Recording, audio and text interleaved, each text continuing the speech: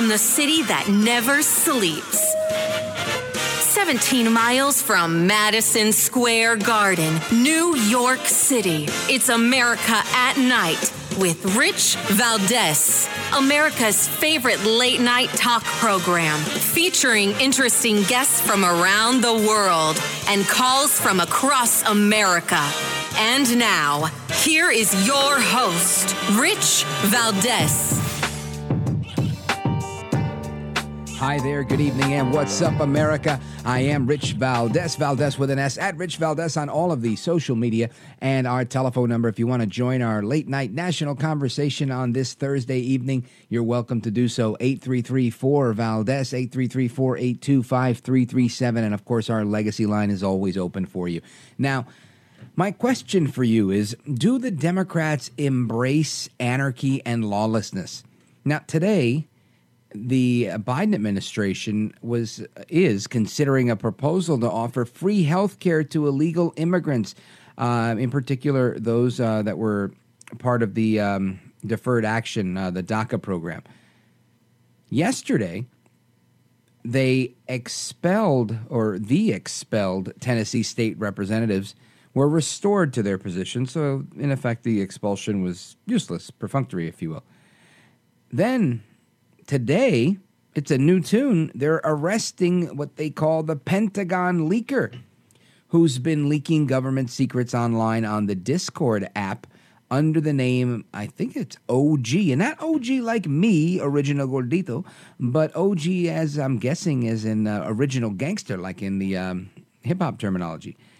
So before we jump into that, I want you to hear the news as it came out of Washington from Attorney General Merrick Garland himself. Today, the Justice Department arrested Jack Douglas Teixeira in connection with an investigation into alleged unauthorized removal, retention, and transmission of classified national defense information.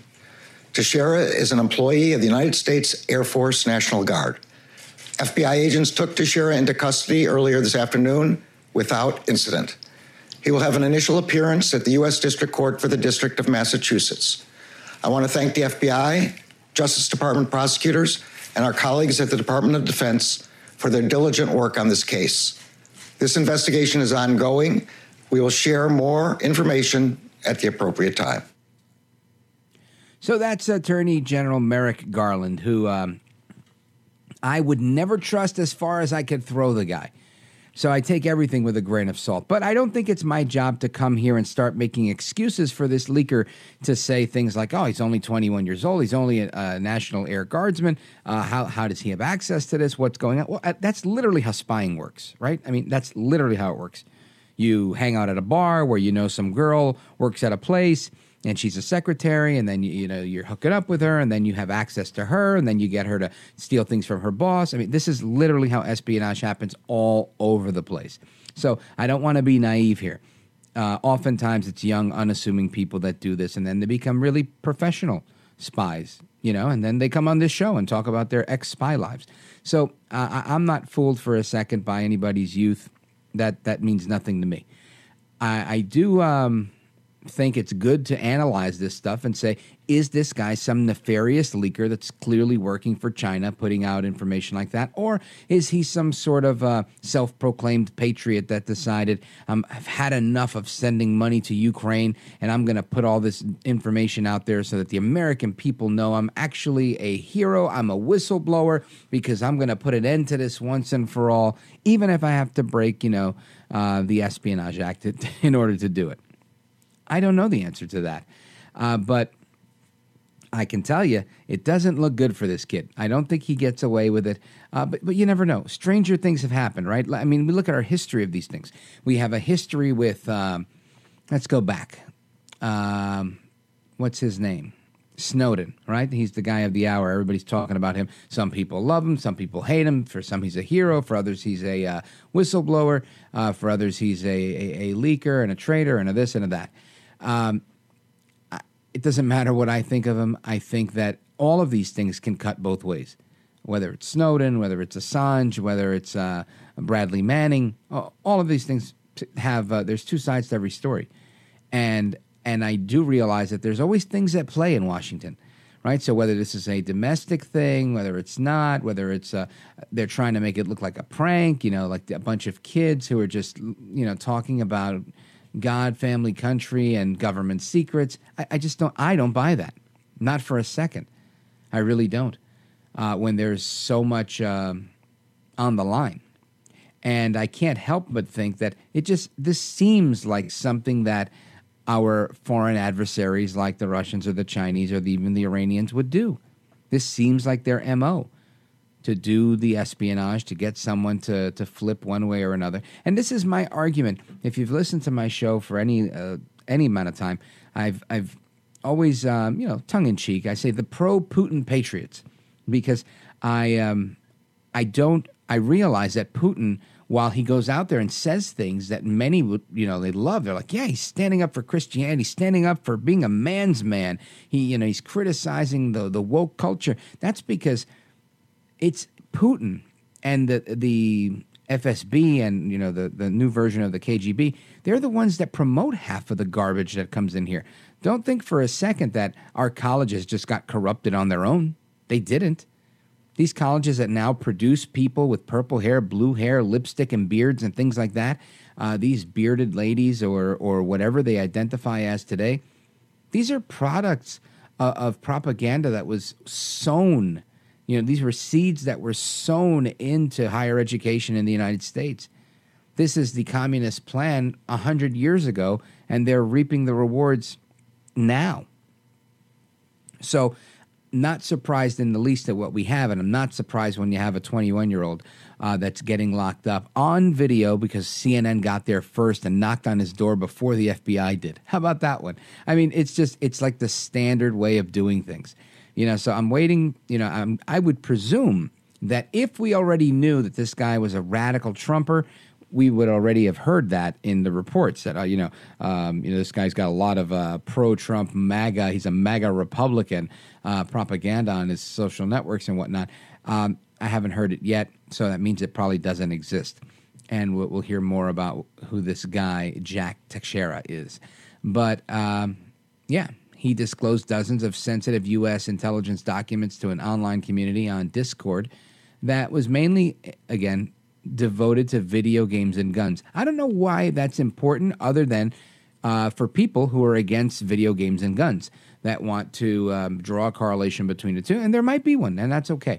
If there is, then it's up to you if you want to fight that. But I just think it's fascinating that that's where we are. So I want to talk about the national security implications of this because, in my opinion, that's really the problem here, right? We really do have a national security problem on our hands where our secret, sensitive, classified, whatever type of information has been put out there, and it's been leaked, and it's now in the hands of the wrong people, in particular, Ukraine strategy and whatnot. So who better to talk to than former Deputy National Security Advisor, excuse me, I could barely spit that one out, Victoria Coates from the Trump administration. She'll be joining us momentarily to help us break it down. Plus, a little bit later, we're going to talk about how woke teachers and unions are against parents and kids. And, of course, we're going to find out about something called the Day of Silence, something that the LGBTQ movement is putting together. It happens to be tomorrow, and I had no idea about it. So we're going to talk about that as well. Don't go anywhere. There's more to come straight ahead. I'm Rich Valdez. This is America at Night with Rich Valdez.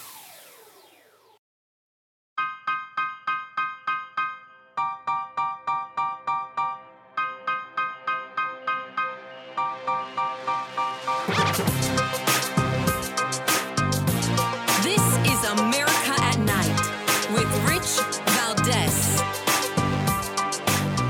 Are you concerned about the leak? Okay, guys, it's time to go. Let's go. Cool, we gotta move. I'm not concerned about the leakages, and I'm concerned that it happened. But there's nothing contemporaneous that I'm aware of that is of great consequence. All right, that is President Joe Biden, who I affectionately have nicknamed Joe El Baboso Biden, which means the bumbling one in Spanish. And he's saying there's nothing contemporaneous going on. Of course, this is him trying to address what's going on with the leaked document situation that came out of the Pentagon. And I'm not sure which way I'm, feeling about this. I think great. They caught the guy. Let's see what happens. Bad that the information's out there, I would suppose. But to help us make sense of it and to gather whether this is heads or tails, I want to bring in Victoria Coates, former Deputy National Security Advisor to President Trump and Senior Research Fellow at the Heritage Foundation. Victoria Coates, welcome to the program. Thanks for having me on, Rich. You bet. So what's your initial reaction to this? Is this guy a hero? Is this guy a villain? What say you? In terms of the leaker or the president? Great question. I'm talking about Mr. Teixeira. Yeah, he's a villain. I mean, he's someone who had access to material he shouldn't have had access to at such a young age in such a minor role.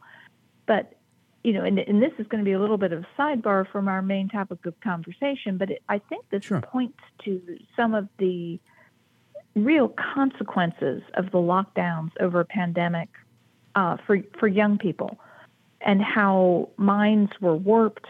People found their social lives on these platforms that aren't real, and it created a really bizarre, I think, sense of allegiances. And so I'm not in any way excusing what he did, because what he did was wrong, it was illegal, and it was a terrible detriment to our national security, and he needs to be prosecuted for that. But I do think there's a secondary world here we need to take a much closer look at to see what our young people were doing during lockdown to just try to get themselves through. Yeah, that's a valid point. And I think if there were any pushback from me on that, it would be, because I agree with you. I think we have an entire generation of people that are, for lack of a better word, like getting left back, right? That are going to repeat a grade, if you will, emotionally, socially, academically, and even if it's not on paper. That's all true. But I think, and I'm not an expert. I've never been a Deputy National Security Advisor, so maybe you could add some light to this. But from what I understand, those I've interviewed and work that I've had where I've had some minimal interaction with folks in the intelligence world, intelligence gathering and espionage to some degree, this is how they work, though, right? Don't they always, they find some whether it's a honey trap, they find an attractive woman, or they get somebody that's kind of non-suspecting and try to turn them in one way or another to get to endear themselves with someone else or ingratiate themselves in one way or another so that they can have access to information they wouldn't have access to, and go ahead and do these things. And oftentimes they're handled that way by their handlers to do these types of things. So I think that part of it makes sense from the Espionage 101 playbook from my point of view. But I agree that he was given an audience by these gamers and the like that made it that much more, I guess, gave him some fodder to do it some more. No, you're absolutely right. And if you go through the questions, which are public record that you have to answer when you fill out the forms to get these security clearances, it's very clearly, are you or is anyone around you in any way compromised by something that you have done or that that you might do, that you might be inclined to do? Do you have a gambling problem? Do you have an alcohol problem?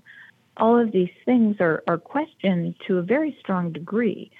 So, if you answer honestly, and that in a way is your saving grace, is if you're answering these questions and you have a problem, you need to get it out there immediately.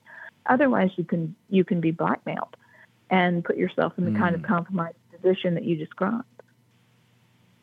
Right. Yeah, and that makes a lot of sense. So it's clear to me that there was something, or maybe several somethings, fell through the cracks and allowed Jack Teixeira to be in the position that he was in.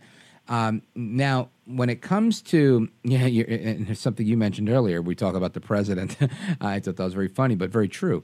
And same thing with Garland. I'm no fan of Merrick Garland when he comes out and, parades around as the chief law enforcement officer of the United States. I want him to represent the United States and do a good job. I just feel like he hasn't done that yet. And I don't know that he's doing it today. I think today seems more like damage control because they've been embarrassed.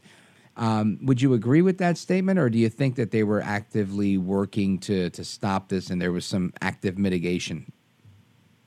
No, I mean, I think you're 100% correct. And, if we think back to when Barack Obama had nominated Merrick Garland for the Supreme Court, and Mitch McConnell did what was probably his greatest service to the nation and blocked that appointment in the lead up to the election in 2016. The argument on the left was that Merrick Garland was a very centrist person, level-headed, non-political. I think over the course of the last 2.5 years, we have seen Merrick Garland be revealed rather as the most partisan Attorney General in the history of the United States. He has weaponized DOJ against everyone from Donald Trump. Then that goes to all of us who might have supported Trump, who might not agree with DOJ on various things. It's terrifying. And so I think Garland is emerging as one of the most partisan elements in the Biden administration and among the most dangerous.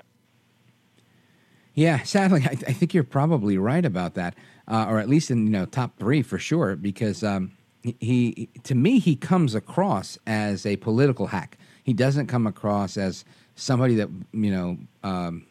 was considered for the Supreme Court. And you alluded to Mitch McConnell's greatest act of service, and I have to agree with you. And I think it's great that he did one thing good, and I hope the reports that he's retiring are true, and take care, Mitch. That would be great. But going back to this stuff, I think this is the administration trying to clean up a mess. And if I had to speculate, and I know it's tough to speculate, but I would say I don't know that this guy was doing this for himself. It's my inclination, again, from very limited information, public reports that I've read, that this guy was probably turned by somebody somewhere, somehow, maybe not on the take for some foreign, actor somewhere, but I feel like definitely was a useful idiot if the shoe fits wear. What do you think, Victoria Coates? Well, if you look at who was part of this group on Discord, I mean, there were Russians, there were Ukrainians. So this isn't all just a bunch of Americans. Mm-hmm. And when you mix foreign nationals into a group like this, you have no idea who's on the other end of that keyboard. And we know the Russians in particular have a very active, aggressive group of folks who are moving through these various platforms trying to exert this kind of influence exactly the way that you're putting out there. And I think one of the things we haven't heard a peep out of the administration about is what they are doing to examine the national security implications of this kind of platform. You have these I have a clip. I don't want to cut you off, but, yeah. but go ahead. Exactly what you're talking about. I've got a clip of General Pat Ryder telling us exactly what they're doing to mitigate this from happening again, and I think it's laughable. I honestly do. Like, I feel like I'm watching a parody of the United States instead of the actual United States. It's terrible. I'm going to save that for when we come back from the break, because the music means that we got to take a quick pause. But folks, we're coming back with Victoria Coates, former Deputy National Security Advisor to President Trump during the Trump administration, and she's with the Heritage Foundation. We're coming right back. If you have a question, call us 833-4-VALDEZ, 833-482-5337. Don't move a muscle. We're just getting started.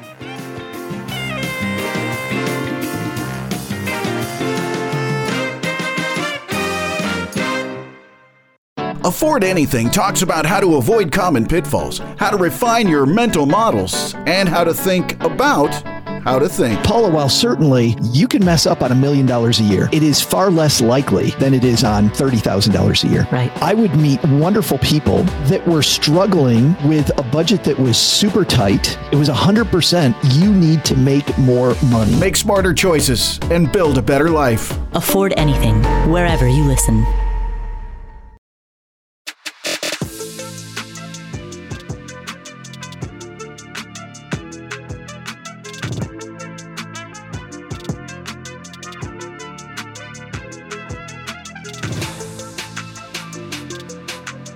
America at Night with Rich Valdez. What is your message to anyone who might be thinking of leaking these kind of documents in the future? Look, again, we have procedures, we have protocols in place. We receive regular training on the proper handling of classified information. As I mentioned, we sign non-disclosure agreements. So those rules are very clear, and anyone who has a security clearance knows that. Anyone who violates those rules is doing so willfully. Okay, well, there you go. We're going to stop espionage and spying all across the fruited plain by making everybody sign an NDA. Victoria Coates, what say you? I mean, this is, just deeply unfortunate. And if we think back to the Bradley Manning, now Chelsea Manning debacle over the, leaking of classified material, where someone was pardoned by the President of the United States basically because they claim to change gender. This is no longer a serious affront. People think they can get away with this. And then you add on to that, the way our current president has very cavalierly stored classified material for decades in various places, as has been revealed. I think people would be excused for thinking this wasn't a major offense. So that just doesn't pass the smell test. Yeah, and I think you're so eloquent when you say that. I think this is a joke. I think that you have a general in uniform telling us that we have NDAs. I think most Americans who've had a corporate job at some point or another have had to fill out an NDA, or if they've been involved in a lawsuit. And when you're being embarrassed globally by some young person that is now a spy, or at least being accused of being a spy, and the fact that U.S. Special Forces or whatever they're alleging are involved in Ukraine and whatnot, all of that to me seems like, oh wow, this is a big deal, and this was the answer to what steps do you have in place? Well, we have NDAs. I'm beside myself right now. I'm not happy with the response that I'm hearing, and I don't know. Maybe I expected too much of my government, Victoria Coates. No, and I mean the one good news piece is that Democrats appear to be pretty flabbergasted by this as well. And I have been honored to hold a security clearance in various different ways for more than 15 years.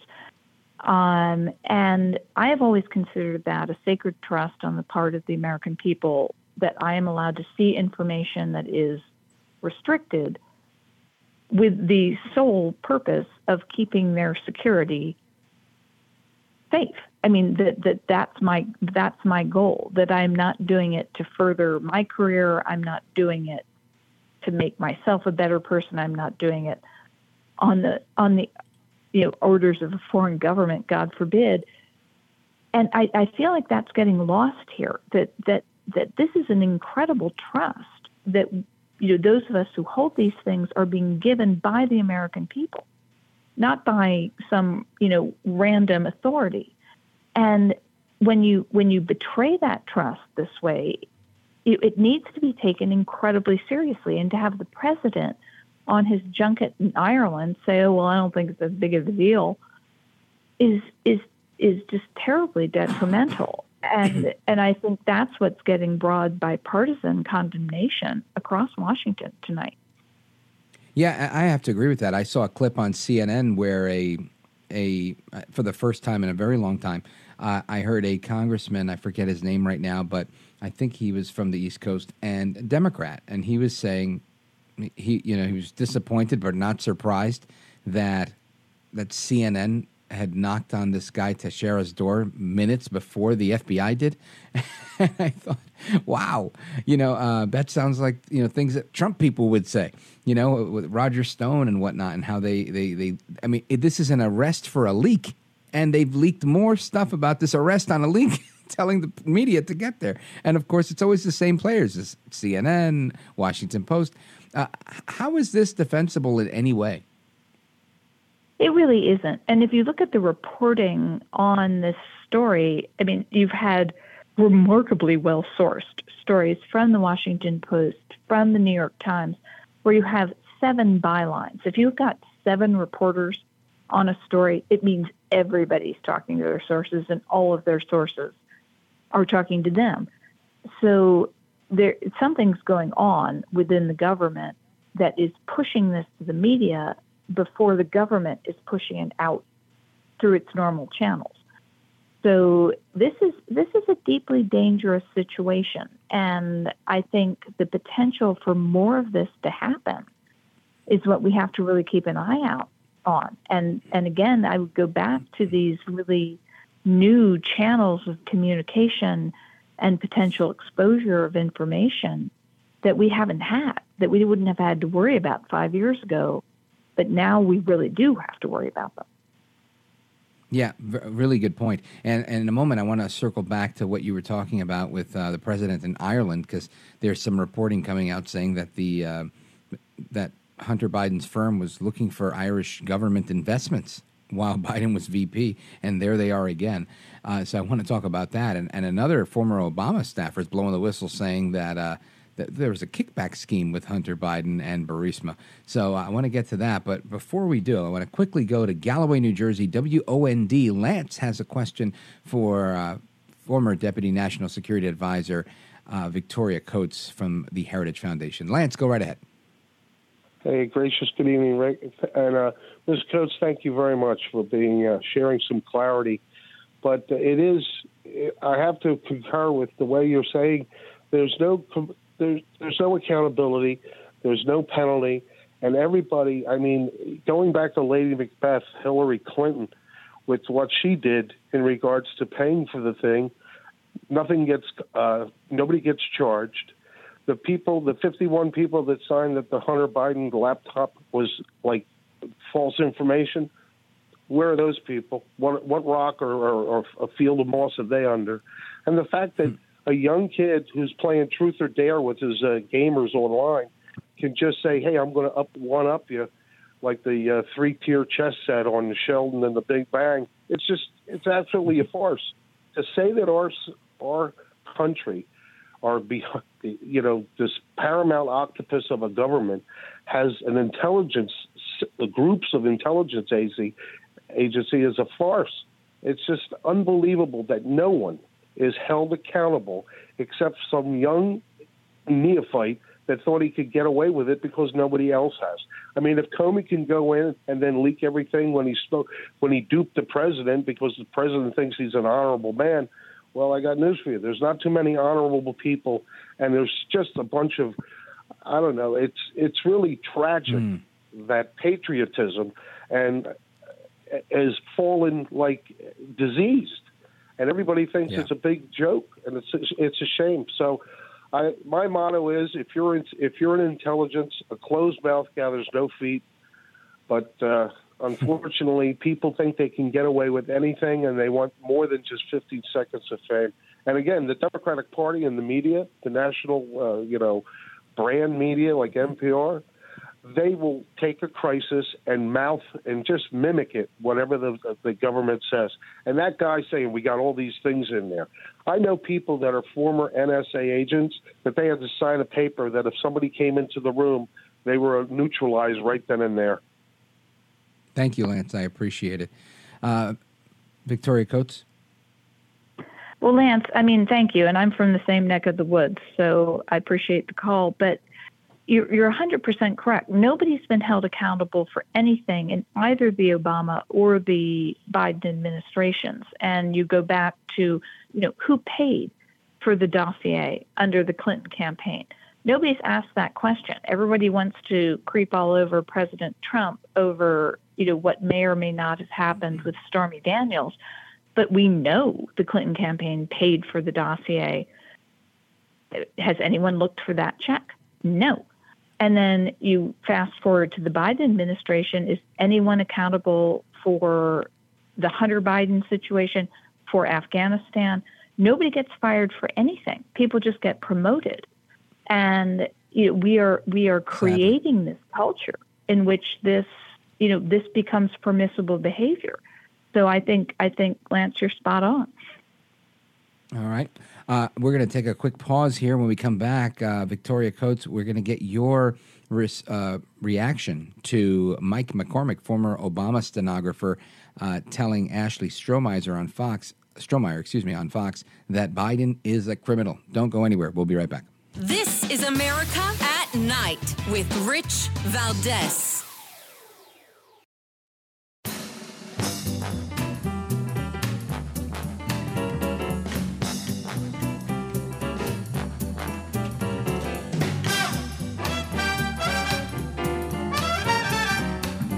America at Night with Rich Valdez. You know, Mike, my biggest question is, you said the FBI has been ignoring you. It's no secret right now that people don't have a lot of faith in the FBI. Would you tell them, and what did they say back to you? Well, that's a great question, Ashley. I came across this story back in October. I published it in my Substack. My Substack is Midnight in the Laptop of Good and Evil. I didn't hear much about it. In February, I went to the FBI and filed one of their tips on their website.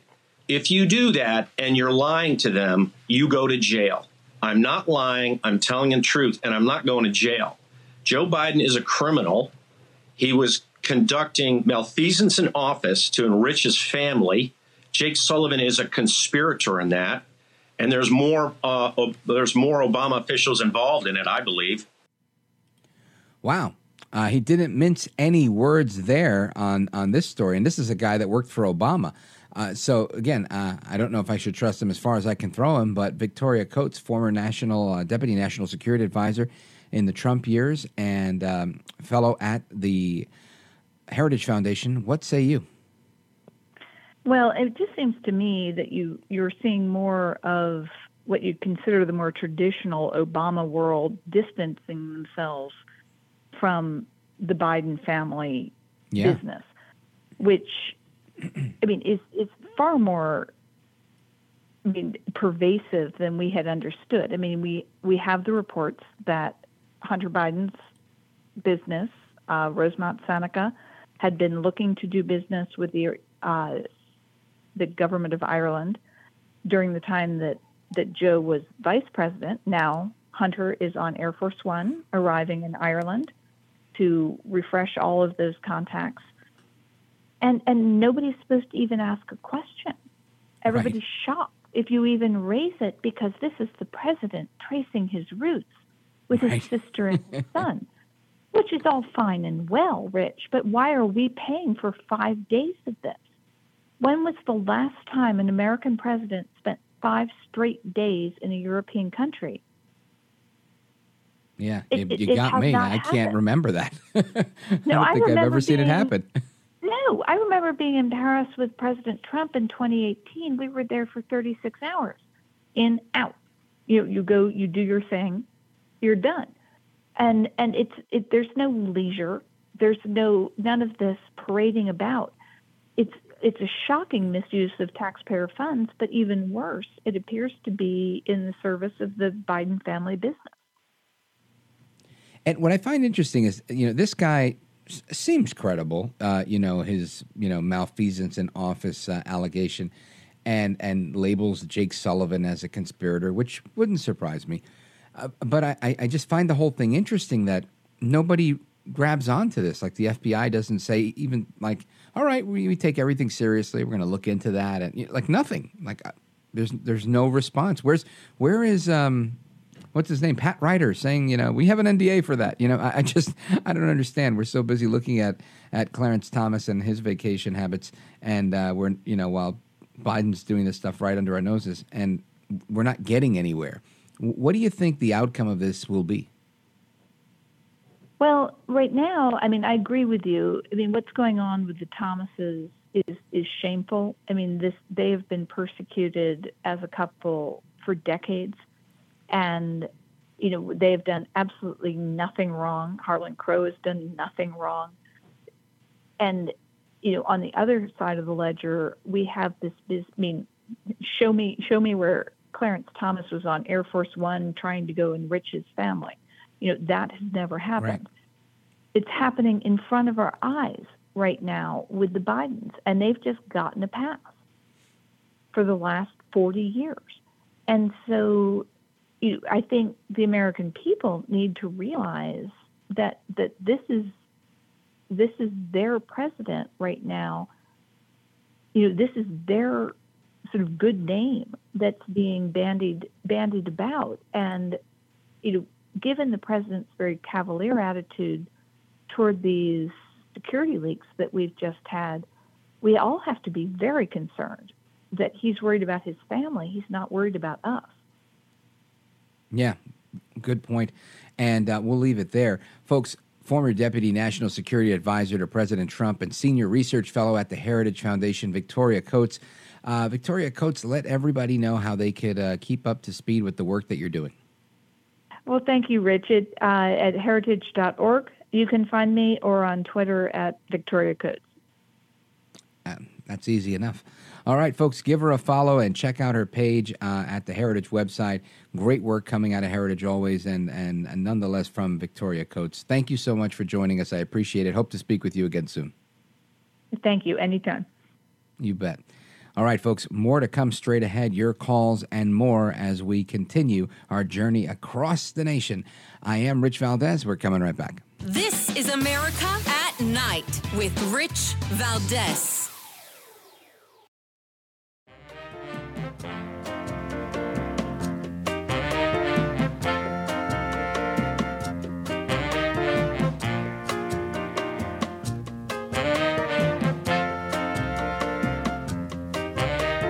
This is America.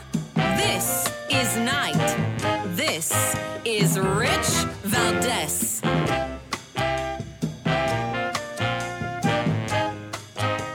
All right, America, welcome back. Your calls, 833-482-5337, 833, the number 4, Valdez, and that is Valdez with an S, or chime in online at Rich Valdez with an S.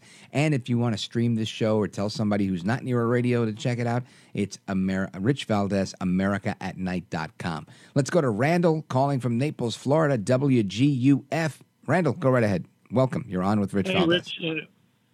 Rich, thanks for allowing me to talk on your show. I appreciate it. Yes, sir. You bet. Go right ahead. Great.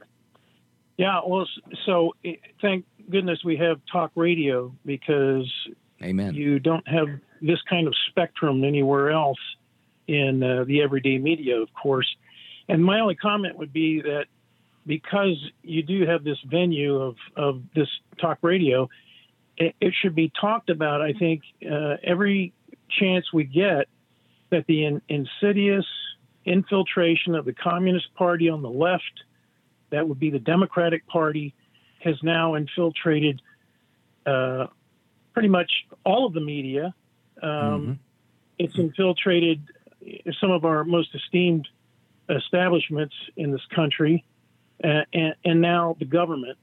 And so rather than bicker over this, what I would consider arguable points about transgenderism, all of the issues that we talk about daily that are changing in this country, those are all promulgated by the communist infiltration. They said they would do this in the Communist 100%. Manifesto. You're right. The tenets of the Communist Manifesto dictate that that's what they'll do, and we're watching it happen. So it needs to be reiterated at every chance we get to illuminate the fact that we're not infighting, we're fighting the communist infiltration of this country. And that really is well the said. essence of what my comment. Well, I agree with you. Listen, I totally agree with you. And every year, at least once a year, I go back to a Soviet defector named Yuri Bezmenov. And he, famously gave this talk about demoralizing America through subversion, ideological subversion. And again, this was back in the 80s, and he defected from the Soviet Union to Canada. He's dead now, but back in the days, he'd given some really good talks, and I have some really good audio, and he talks about this 4-step plan, and I might do that on the separate podcast that we do called This is America with Rich Valdez, because to me, you're right. It bears repeating. It's so important, and we have to learn from those that have gone before us. Randall, thanks for the call. Excellent insight. Naples, Florida, WGUF. And we will continue our conversation on the other side of this. Don't go anywhere. It's Rich Valdez, America at Night, and we're talking about wokeness. Don't go anywhere.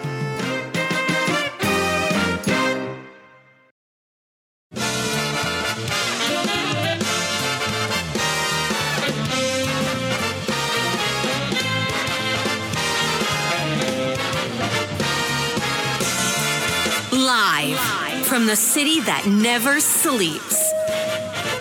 17 miles from Madison Square Garden, New York City. It's America at Night with Rich Valdez, America's favorite late night talk program, featuring interesting guests from around the world and calls from across America. And now, here is your host, Rich Valdez. Hi there, good evening, and what's up, America? I am Rich Valdez, Valdez with an S, at Rich Valdez on all of the social media, and you're welcome to join our late night national town hall. We're live on hundreds of stations across America, and I'm looking forward to speaking with you all. And you, if you want to chime in on the conversation with our guest, you're welcome to do that as well. 833-482-5337, 833-4-VALDEZ, or you can drop us a quick line, whether it's friendly or not. I'll take it either way on social media at Rich Valdez with an S. Now, I want to talk about just a couple of quick headlines because, as you know, this guy, Jack Teixeira, he was locked up for being a spy, for espionage, and we're going to see how that, continues to play out. Trump was in New York City today, and he called Letitia James, the Attorney General of the state of New York, and her lawsuit ridiculous.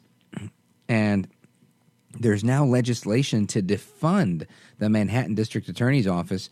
It's been introduced by Representative Andy Biggs and House Republicans. They're saying that there's an abuse of power going on, and they're not going to have any part of it. And he says that they're interfering in his election, in his investigation, which is interfering in the election.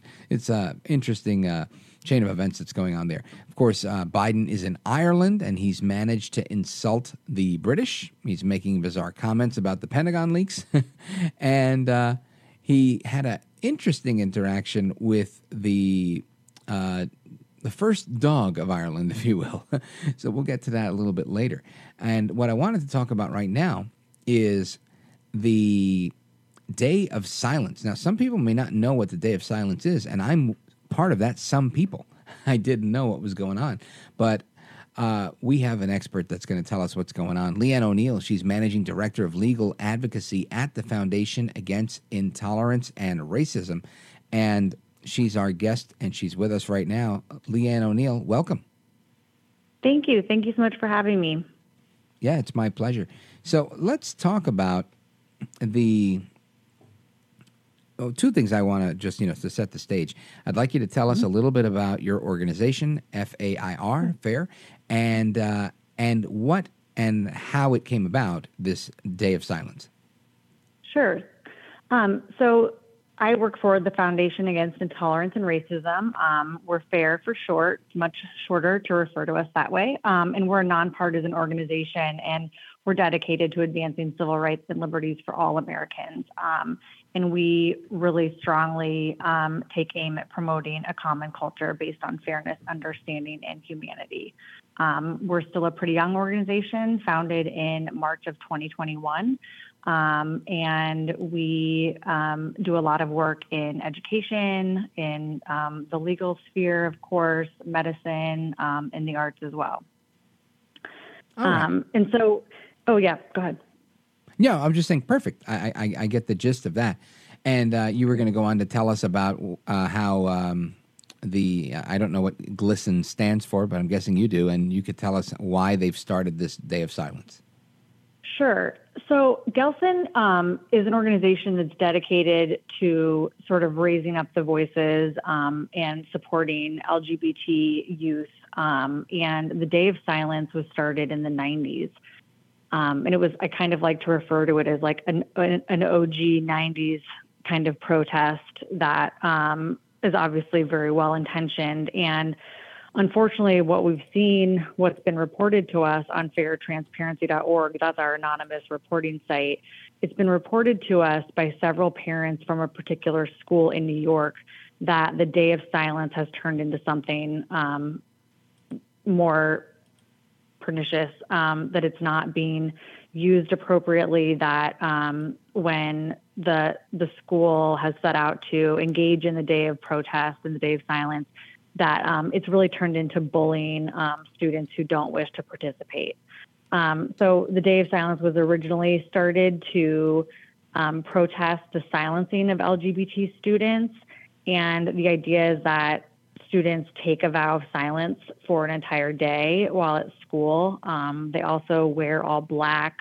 There are kind of other ways that they can show their support and participation via their online classrooms and things like that.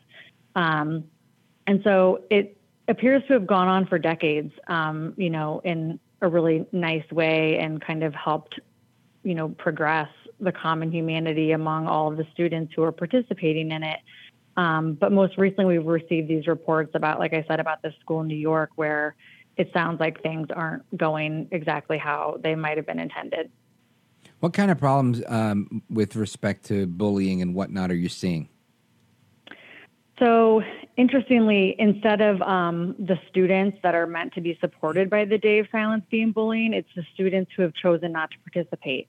I don't know about you. I have kids. I don't think any of them could remain quiet for an entire day at school. So I know I can't. Oh my gosh, I could never. The reasons for not wanting to participate or to stay silent all day at school, I think it doesn't really matter why a student doesn't want to do that, but there are obviously various reasons you can think of why that might be the case. For one, it's extremely challenging to engage in a full day of active learning, I think, while remaining silent. But the students who haven't participated have grown so fearful over the years of being bullied and called bigots and homophobes and transphobes that we've gotten reports of students begging to stay home from school on the Day of Silence, which is tomorrow. Wow.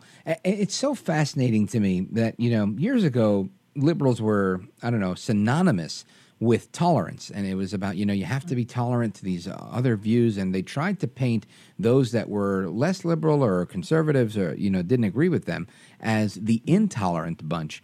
But it seems to me that it's the exact opposite. And I think it always was, but it's more evident now than ever. And I opened today's program asking if, those to the left of center or Democrats or whatnot, if they're embracing anarchy and lawlessness. And it does seem that way. And while I hate to draw it on political lines, it just seems to be going that way. And they seem to be quite okay with ostracizing people, violence, shouting people down. And this, I'm going to go with fascism, with utilizing, at least fascistic tendencies in their approach to silencing their opposition. And I just think it's crazy. Do you think I'm being heavy-handed here, or does that seem accurate? I've grown so skeptical and have such a hard time wrapping my brain around what labels can be affixed to left or right or center. I really feel like all that's left are principles. I don't feel like any party resembles itself anymore. What you might have historically associated with a party. And one of the things that we spend a ton of time on in our work at FAIR is upholding First Amendment rights. And something like the Day of Silence is rooted in the right of students in their First Amendment right to peacefully protest at school, right? They're allowed to do this in public school. They have a constitutional right to do it.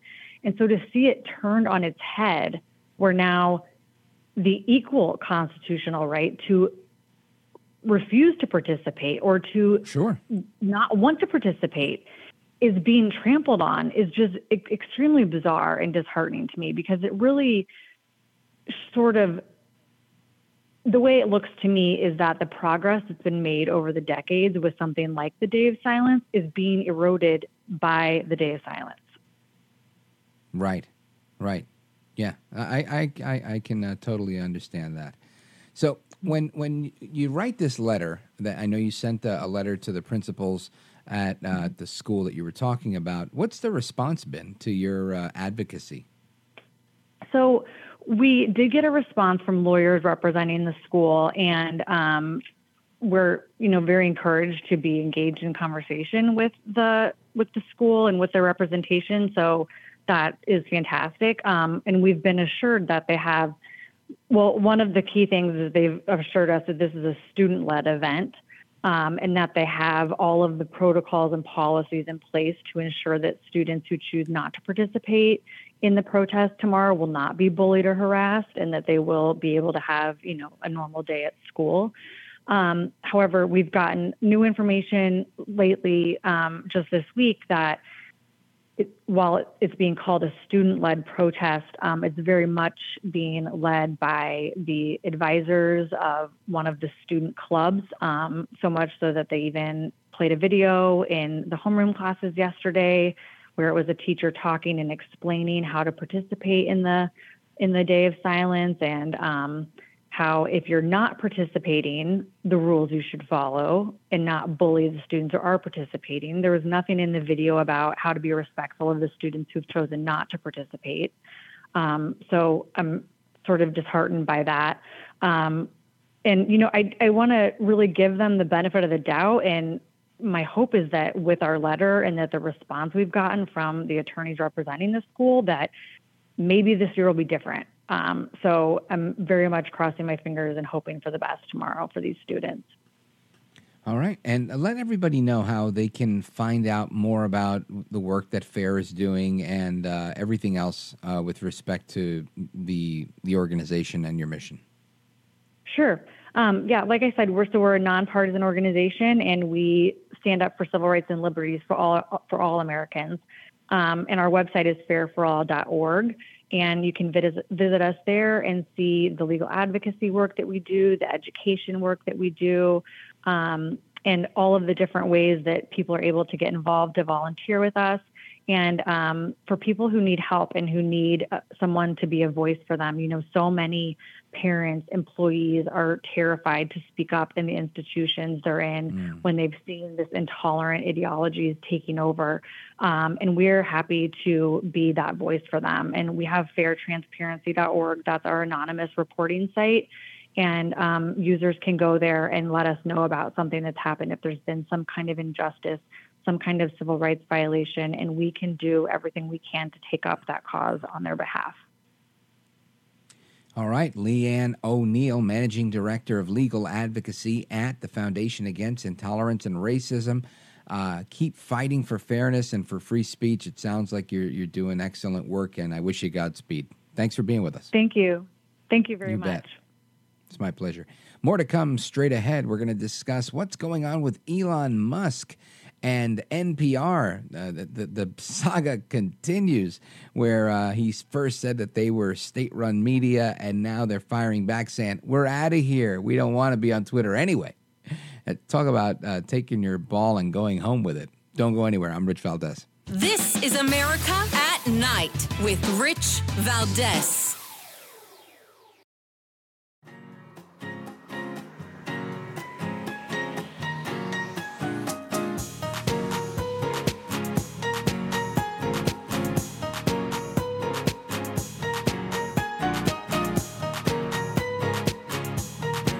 I want to listen to you, Rich, all the time. America at Night with Rich Valdez.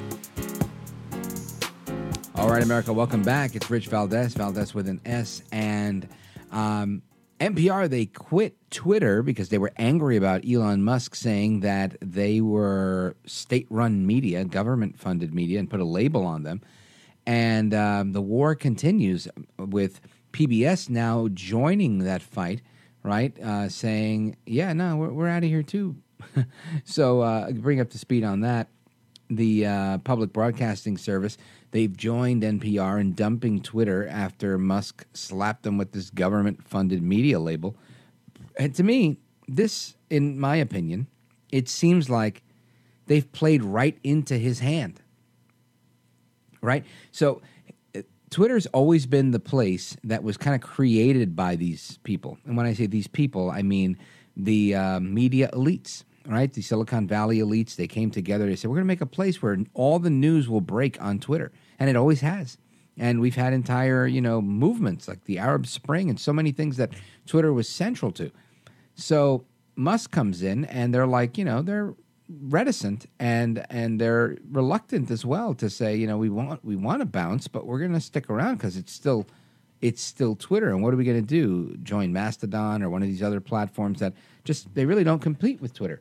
Even the ones that compete with Twitter don't compete with Twitter at the level that they could. Twitter's just massive.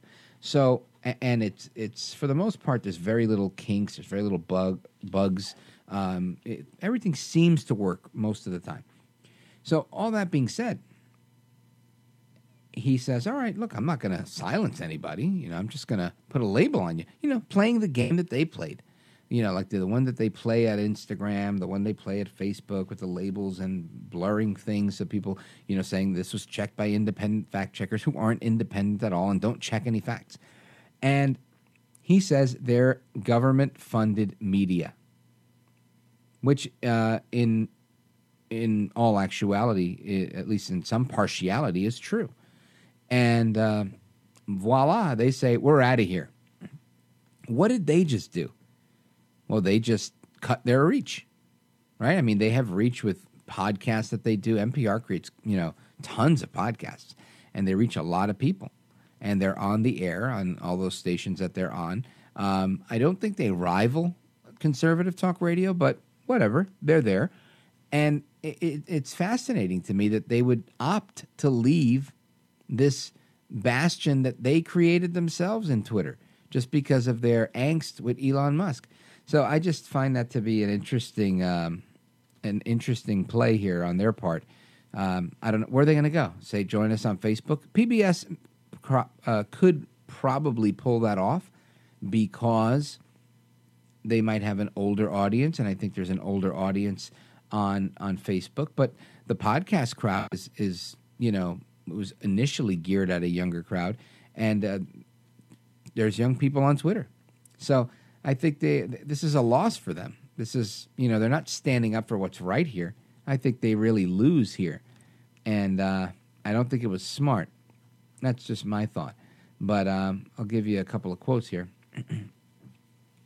NPR's organizational accounts will no longer be active on Twitter because the platform is taking actions that undermine our credibility by falsely implying that we are not editorially independent. That's a statement from NPR. Let's see. I think it goes on. We're not putting our journalism on platforms that have demonstrated an interest in undermining our credibility and the public's understanding of our editorial independence.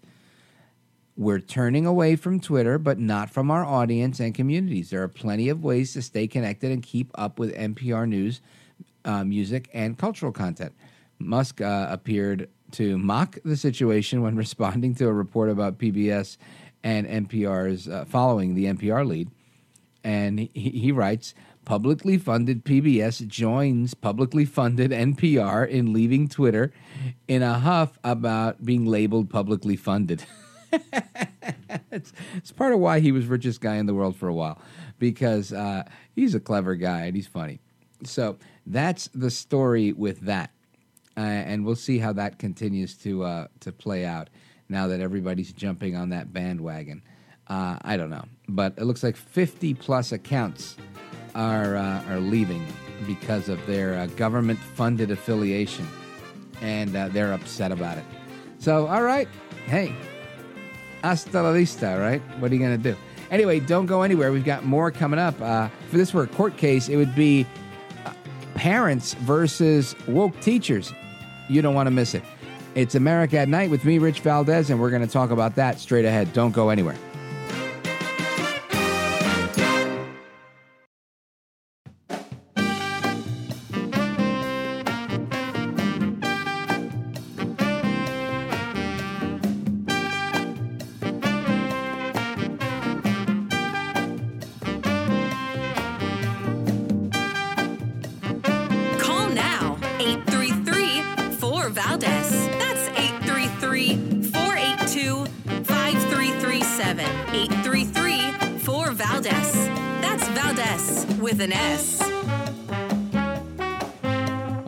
Welcome back. And just a reminder, we are going to be starting to take your calls in Open Phone America at the top of the next hour, and there might be a preview of that coming up closer to the end of this half hour. So, of course, you can also join the conversation with our guest. And I wanted to direct your attention to a video that was put out by former President Trump in his campaign for 2024, where he outlined his plan for what a United States Department of Education would look like on his watch. Listen to this. No serious country should be telling its children that they were born with the wrong gender, a concept that was never heard of. In all of human history, nobody's ever heard of this, what's happening today. My Department of Education will inform states and school districts that if any teacher or school official suggests to a child that they could be trapped in the wrong body, they will be faced with severe consequences, including potential civil rights violations. I will ask Congress to pass a bill establishing that the only genders recognized by the United States government are male and female, and they are assigned at birth.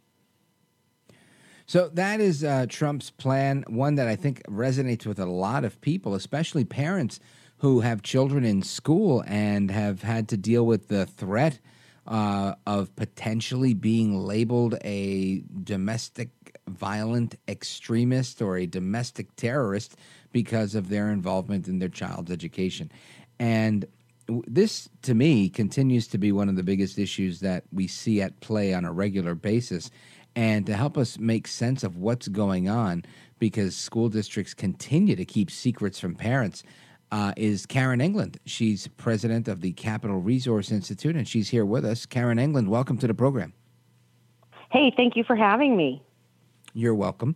So let's discuss what is going on in California. I know there's a lot of things coming out of the California State Assembly, and not the least of which is Assembly Bill 1078. Tell us how that works out.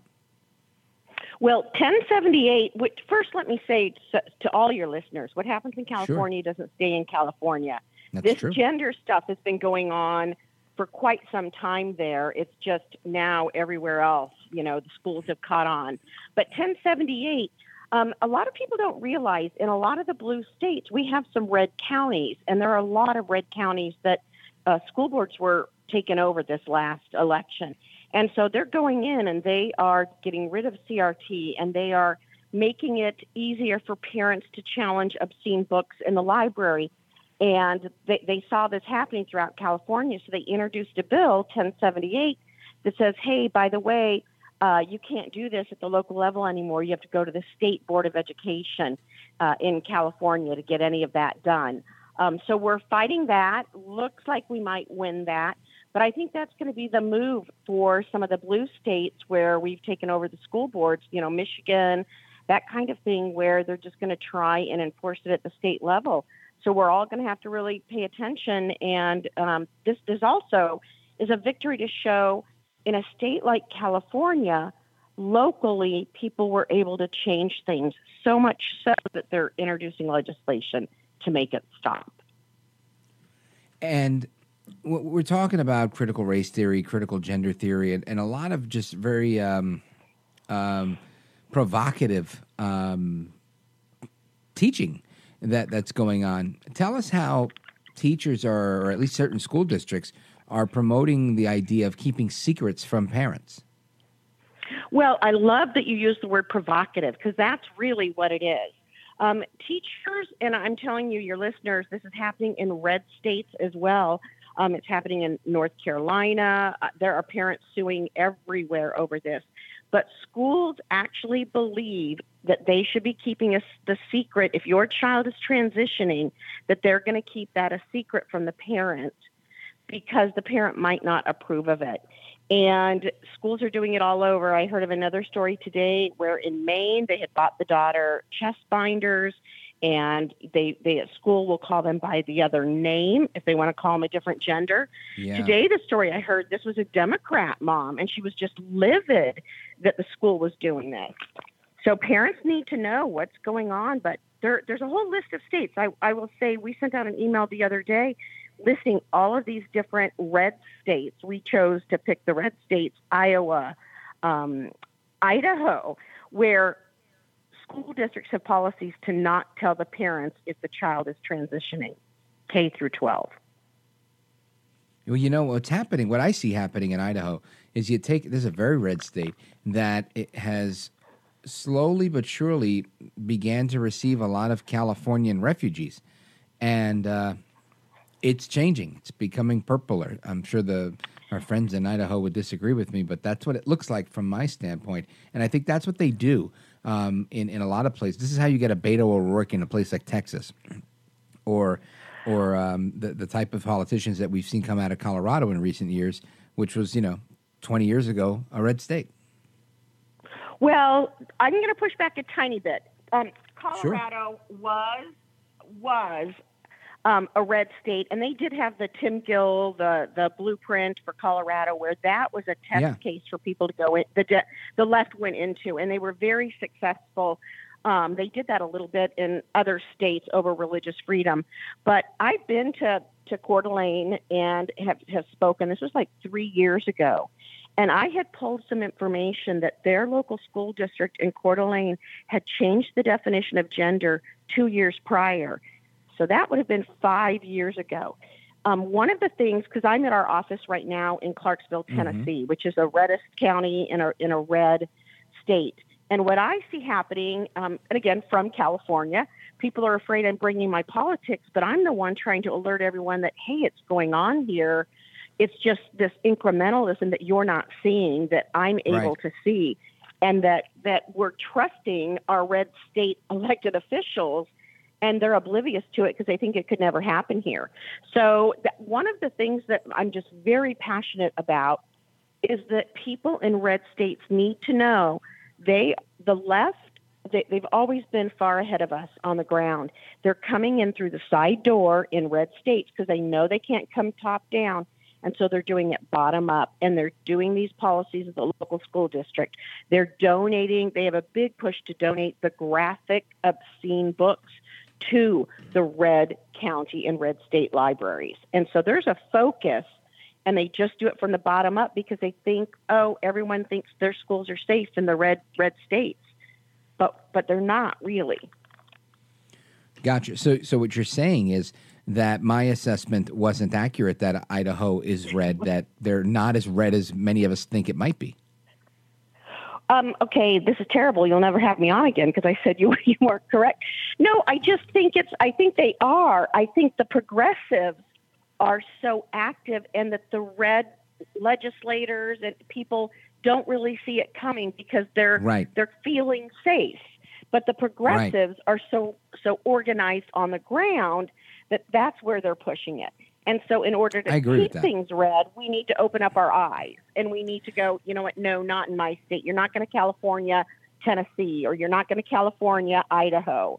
And that's what we need to do. Or even Colorado, we're not safe. We talked about, right? I think the whole Jared Polis, the Four Horsemen, the Blueprint, I think that is a scary scenario that should wake up a lot of people, because if it happened there, it could happen in a lot of places. And when you have places like Austin in Texas and wherever Beto O'Rourke is from, and El Paso, it just seems like there's a concerted effort amongst people who are willing to forego having children, who don't want to have families, who are willing to pick up and go to wherever they're told to go. To me, it's hard to fight an enemy or an adversary, if you will, that, for me, right? I was 21 years old. I got married, I think, at 22. And I had 2 kids very soon after that. So that was my path in life, and I wasn't going anywhere. I stayed right here in New Jersey and raised my kids and did what I had to do. You couldn't pay me to move across the state because I wanted to be close to my parents and the rest of my family. That was my MO in life. And yet, when you have folks on the progressive left that are saying, no, forget this family thing, I'm willing to go, live in wherever I've got to live. If I have to couch surf for a while, I will, but I'll go there and do all the activism that's necessary to turn the reddest of counties blue, even if it's just on a certain issue. And it sounds like you're seeing that happen, and we're seeing that happen on a national level, and not enough actions being taken. Does that sound right? That, I would say, is exactly right. And look at what happened in Nashville. You mentioned Austin, Nashville, Boise, Idaho is another one that's turning very blue in a red state because they've gotten very active there. And then they send their activists out from those centers. I mean, again, Nashville's been, where's the manifesto? We're not talking about Christian kids being slaughtered in a school. Right. I mean, we're not, all of a sudden, within 24 hours, the word transgender, no one is saying it.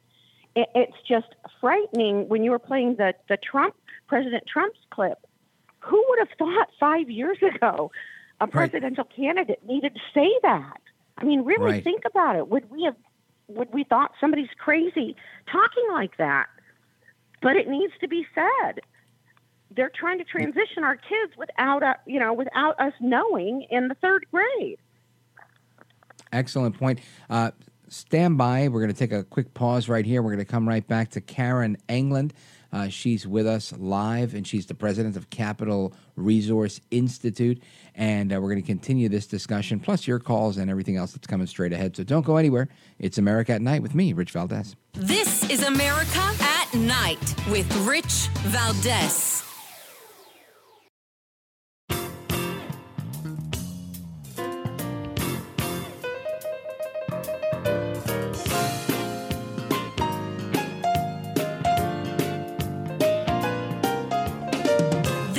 America, this is Night. This is Rich Valdez. With the enactment of a new law in Indiana, 14 states have now banned gender-affirming health care, while some of these laws are currently blocked by courts. This is a dangerous attack on the rights of parents to make the best health care decisions for their own kids. According to the Human Rights Campaign, more than 50% of transgender youth in the U.S., which is estimated to be more than 150,000 kids, live in states in which transgender youth have lost access to or at risk of losing access to gender-affirming care. Look, this is awful news. Let's be very clear about that. LGBTQI plus kids are resilient. They are fierce. They fight back. They're not going anywhere. And we have their back. This administration has their back. So Karine Jean-Pierre thinks that this is an assault and it's dangerous, some very dangerous affront on the rights of parents. Now, she says it's an affront on the rights of parents to provide gender-affirming care.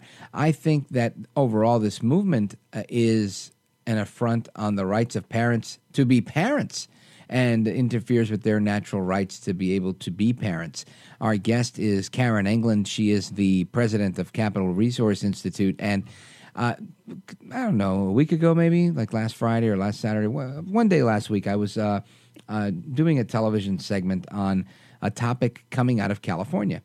And it was another bill that was being proposed where they were going to allow school psychologists / other qualified personnel, which remain to be, spelled out very clearly who these other personnel were. But in effect, to any child older than 12 years old that felt like they didn't feel safe going home because they couldn't express their gender or whatever and what have you, could in effect be removed from the home like a child protection officer would. And this power would be given to educators. And I thought this is an affront and an assault on the rights of parents to be parents. Karen England, what say you? Oh, absolutely. That bill is continuing to go through the California legislature, and it will get to the governor's desk, and I think he will sign it. The other bill that they have on this gender-affirming care that I think is an assault on parents is giving preferential treatment in a divorce for custody to the parent that's what they call affirming the gender. I say it's assaulting the child's gender. And I would think, listening to that clip, it just reminded me, one would think, an alien watching from above, that the President Biden only cares about gender transitioning kids. He's constantly talking about it. She's talking about it. They're coming out with policy after policy on it. And it is such a detrimental thing to our children. Over 85% of kids who are struggling with their gender, between 85 and 93% after they come out of it through puberty, realign with their gender. This idea that we have to start feeding them with hormones and changing. Keep in mind, hormones were to delay for a year or two this hormonal hesitancy, not for you to be on it for life and to change your gender, because you can't change your gender. It is so unhealthy for our kids. And 4 of the last shooters in the last 5 months have been transgender or gender nonconforming. You don't hear that in the mainstream media. This is not healthy for our kids and for our society. And to tell a parent you either give them these drugs or it's suicide, that is a false choice, and we need to stand up against it. 100% accurate. You keep fighting for what we're going to call parent-affirming rights, because I think children I love need that. There you go. We've coined the phrase. We'll use it together and inform as many Americans as we can. Karen Englund, president of Capital Resource Institute. Karen, let everybody know how they can find you and keep up to speed with the work you're doing. Well, you can go to capitalresource.org or porninschools.org. We're doing a lot to help parents get library books out. We help nationwide, so if you've got a parental rights problem or a religious freedom problem in your school district, let us know. We'll come in and help. We want to. It's hard sometimes for parents to stand up at the local school district level and reclaim their rights. So we want to come alongside them, and they can borrow some courage from us. We'll take the arrows, and we'll try and get things changed. We've got to take back our schools. These are our children, our schools. Outstanding. Karen Englund, capitalresource.org. Godspeed to you. Thanks for being with us. Hope to do it again soon. Hey, thank you. You bet. All right, folks, your calls and more straight ahead. We're continuing to talk about what's happening in the culture, what's going on with wokeism, and the rest of the news of the day. By the way, where's Hunter? We'll be right back. This is America at Night with Rich Valdez.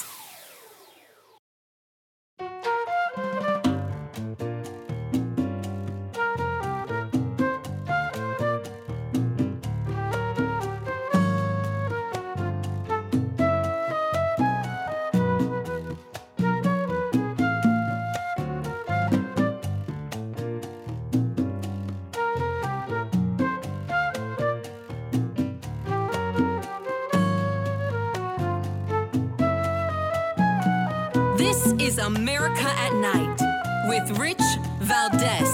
Call now, 833-4-VALDEZ. That's 833-482-5337. 833-4-VALDEZ. That's Valdez with an S. So yesterday I teased this article, and here is the headline. A gay teacher tried to help LGBTQ students feel included, only for them to turn on him when he failed to endorse their gender ideology. Educators warning from a rural comprehensive perspective where kids seem to shop for sexualities and change pronouns weekly. That was his perspective, that was what was going on. And I'll give you a little bit of this before we kick off open phones. But the teacher was saying that it wasn't like they were at camp. It was like there were insecure kids that somehow found it easier to dress as girls than simply say that they were gay. Interesting article. I'll tweet it out. It's about a week old, 2 weeks old maybe. But I thought fit in line with what we were talking about. And it is interesting how people that might have other issues where they could develop in different areas, whether it's, being less shy, being more extroverted, whatever, self-esteem boosting capacity, they're finding being trans as a way to cope, but it's not necessarily who they are. And that could be dangerous. Anyway, more to come straight ahead. It is Open Phone America, 833-4-VALDEZ. You can start calling now. We'll be right back. Open Phone America starts right now with me, Rich Valdez. Can't wait.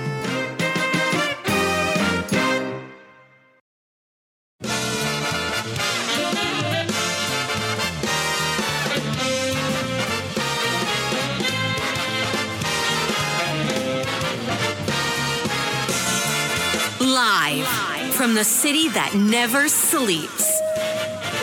17 miles from Madison Square Garden, New York City. It's America at Night with Rich Valdez, America's favorite late night talk program, featuring interesting guests from around the world and calls from across America. And now, here is your host, Rich Valdez. Hi there, good evening, and what's up, America? I am Rich Valdez, hour number 3, Open Phone America, and it's always my pleasure to be with you guys. I always want to thank you, and I probably don't thank you enough, everybody that's listening. We get some amazing feedback from the listeners, and I'm so grateful for it. Grateful to be with you in your car, your home, your job, streaming from all over the place at Rich Valdez, AmericaAtNight.com, and really grateful for it. And I just wanted to give a big shout out to you, the listener. If you want to join our national conversation here, late night, live and national, go right ahead and do it. Pick up the phone, 833-482-5337, 833-4-VALDEZ. And I want to talk about a few things, but I really want to talk to you guys because at the end of each show, I always find that there's people on hold that wanted to get on and be heard, and I want you to have that opportunity. So the earlier you call in, the quicker we can get to those calls and try to keep it brief so that everybody gets a chance. But I do want to talk about the arrest of this gentleman, Mr. Jack Teixeira. He is the Pentagon leaker. You know, he's been the alleged Pentagon leaker, and some are saying, oh, he's just a kid. He's just a kid that goes on these websites and talks about gaming and blah, blah, blah. I say BS, Bravo Sierra. He's not just a kid. He's a spy, in my opinion. This is how it works, right? They always recruit young people to do these things. And I don't think we should take this lightly in any way. I really don't. I think that we should be very careful about this and pay close attention to what's going on here, right? Bud Light continues to lose. Listen to this now. They've lost billions of dollars. I didn't know that the number was that high. Let's take a look at this one real quick. Because apparently Anheuser-Busch has reportedly lost $5 billion in market value after partnering with Dylan Mulvaney. So if they lost $5 billion, I'm wondering what they're paying him. Because, I mean, not a bad gig, honestly. You know, I grew up watching my dad drink Budweiser. I think they'd be a great sponsor. But don't do the go woke, go broke thing, because that's not a good look. But the beer giant reportedly has seen its market value decrease by $5 billion in recent weeks. Why? Well, because Budweiser's marketing and marketing vice president for Bud Light, Alyssa Heinerscheid, she said the goal was to evolve and elevate. We played that audio for you the other day. And I guess she was wrong, right? It seems she was wrong. A lot of people took exception to that. Speaking of taking exception, somebody dropped a comment on the social media saying, you know, one of the guests we had on was a QAnon conspiracy person, and that they felt it was their duty to, you know, leave a multi-paragraph comment on Facebook. And again, I welcome them to do that. But all I said was, you know, I did respond, and I said, hey, look, we didn't talk about this guy's QAnon beliefs. I mean, I happen to be a Christian, and I don't necessarily always talk about my beliefs. You know, we talk about the news of the day and different things. And with the guest that we had on, we talked about his country music song, about beer, and like Right Beer Right Now, which I thought was very apropos, given the Bud Light controversy. And he had his opinions about certain things. But that was the gist of the interview. And you could always find it at Rich Valdez, AmericaAtNight.com, if you want to listen to it. But I just thought, isn't it interesting how if somebody disagrees with something you say, and look, I'm not a QAnon person. I've lost plenty of friends, you know, family members, followers, you name it, listeners that are just like, you know what, Rich, I liked you until you said something bad about Q. Well, guess I think Putin is Q. How about that? And I've never liked these anonymous, fake, phony, fraud, leakers. That's really, in my opinion, all they are. Whether it's the CIA, whether it's Putin, whether it's Bradley Manning, Chelsea Manning, Edward Snowden, Julian Assange, or today's new addition, Mr. Jack Teixeira, right? Which is a Portuguese last name, by the way. And I really don't care. I don't care. I think, follow the rules and that's it. There's no need to. We don't leak in the name of doing the right thing, or we don't leak in the name of trying to save America. It's not how you save America, by leaking information so that the Russians can get their hands on it. And the other way we don't save America is by idolizing the Russians, just to make that abundantly clear. So anyway, let's go back to Bud Light. And they've apparently lost their market share to the tune of $5 billion. If you're a fan of Austin Powers, you know exactly what I'm talking about. If not, you're thinking, what is wrong with him? Is he hitting the sauce again while he's on the radio? No, I'm a fan of Austin Powers. Anyway, a couple of things I wanted to go over here. Headlines. After the arrest that we already talked about, Trump shows up in New York today. He's getting deposed again. And he says that Letitia James is ridiculous for leaking the time and place of his deposition, but he handled it like a champ and just greeted crowds, doing what Trump does. He's like a step ahead of them, honestly. When they try to get him at every turn, and he's always a step ahead of them. I'm super happy to hear that, and I'm glad that he's doing that. Anyway, Hunter Biden, right? We talked a little bit about Hunter Biden, and, I've always said when it comes to Hunter Biden, I don't know that talking about the president's son and his addictions and whatnot are really front page news, breaking news. I think the bigger story is, that Hunter is the bag man, that Hunter is brokering the deals, that, he's collecting the money for the quote unquote big guy, the big guy being Joe Biden, who many say is not even Joe Biden. I just saw this really grainy, horrible looking video that claims to be of Biden scratching the back of his neck. And as he scratches the back of his neck, it looks like he's wearing a silicone mask. Now, I'm not saying it's real or it's fake. I am saying that there, for years, has been a division of the CIA that makes these lifelike masks for many reasons. What they've always admitted to, and I forget what it's called, but it's a pretty simple name, like the CIA Office of Disguise, or the CIA Master of Disguise, or something like that.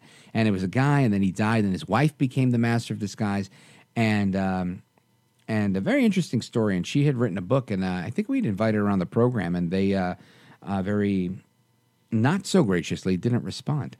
But I thought it would make a really good interview. But the point was, the CIA has done this for a long time, and at some point, they started recruiting people right out of Hollywood special effects in order to do this. And they basically claimed, if there was a motorcade in another country, sometimes they would have a decoy, and that's what they would use the masks for. But not always like the United States president, like the presidents of other countries that were, being targeted for assassination. That was how we would help some of our partners by, creating these very lifelike masks for them and whatnot. So very interesting stuff.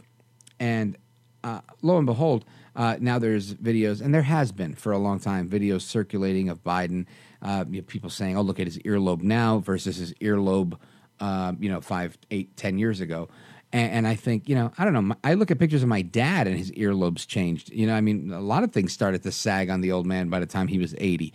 That's just, I think, how it works. And my dad didn't have any facial work done like Biden did. Biden had at least one good nip tuck right before he ran for president. And I think that's why he took so long to announce.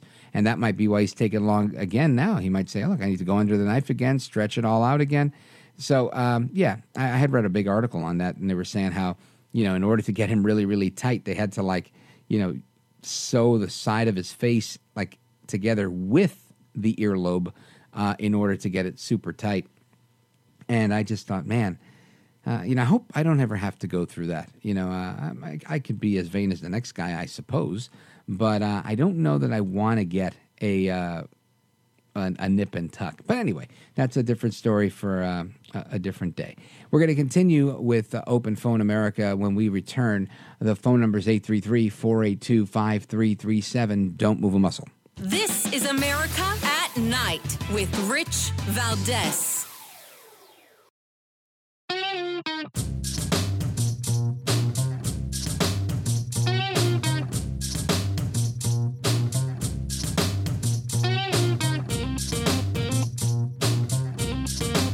Call now, 833-4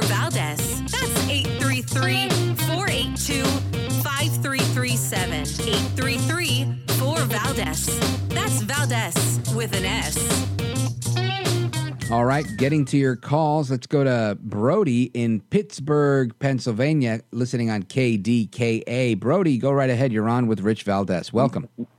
My friend, I had to check in with you. And so how many miles are you from Madison Square Garden? That is so exciting. My mom's from the Bronx, and my dad's from Pittsburgh. So just so you know, well, I'll give you a little cool story then. So the tower that's being referenced in that drop is a tower that is 17 miles away from Madison Square Garden in the Bronx.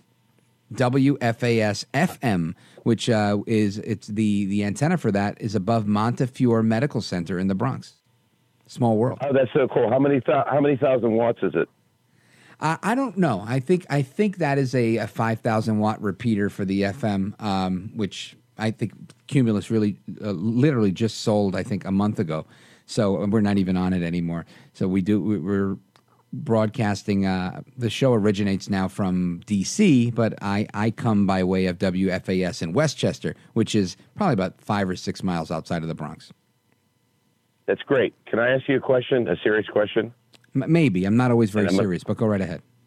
You're very, very intelligent, and I called, and I didn't call to be a joker here. Is Joe Biden really, really, and I'm listening, all of America is listening to me, okay? Is Joe Biden really running for president? I mean, for real, like seriously. You know, I don't think there's a yes or no on this one. I think he said he's running 5 or 6 times or for 5 or 6 more years or whatever it was he said. But ultimately, I look at the original, right? The original 08, how about that? Or 2012.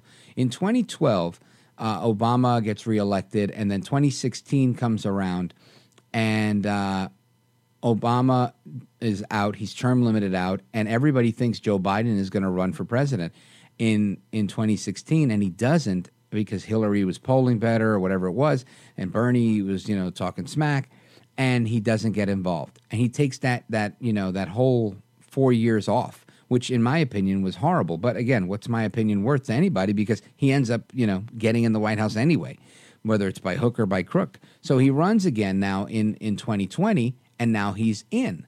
So now, back then, people were like, "There's no way he could win." This guy ran back in the day, and he couldn't get 9 votes together. But yet, there he is. And then he cuts this major deal, pushing everybody out. He pushes out Buttigieg. He pushes out Bernie Sanders. He pushes out Elizabeth Warren. Everybody gets out of the way for Joe Biden because the deal was made. So you look at that and you think, I've always said, let's never underestimate Joe Biden. And the reason why, because I used to think, a million years ago when he was Speaker of the House, I thought Paul Ryan was a very smart guy. Whether you liked his politics or he's a rhino or not a rhino is irrespective. He's a smart guy, and he became Speaker of the House.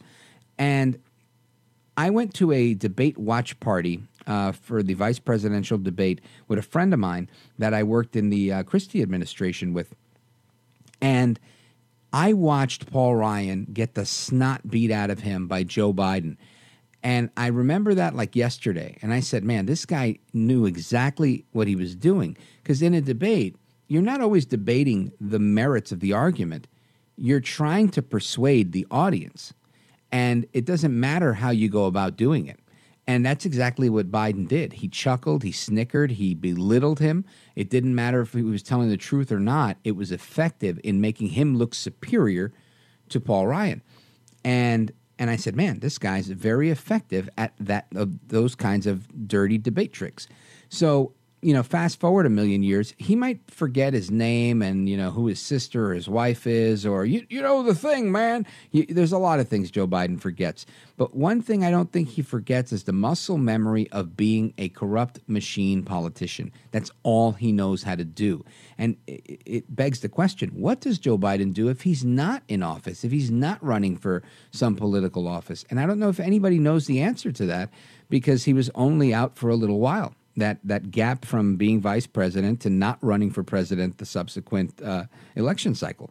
So I think now Biden's in a position where he's got the most political capital because he is the current sitting president.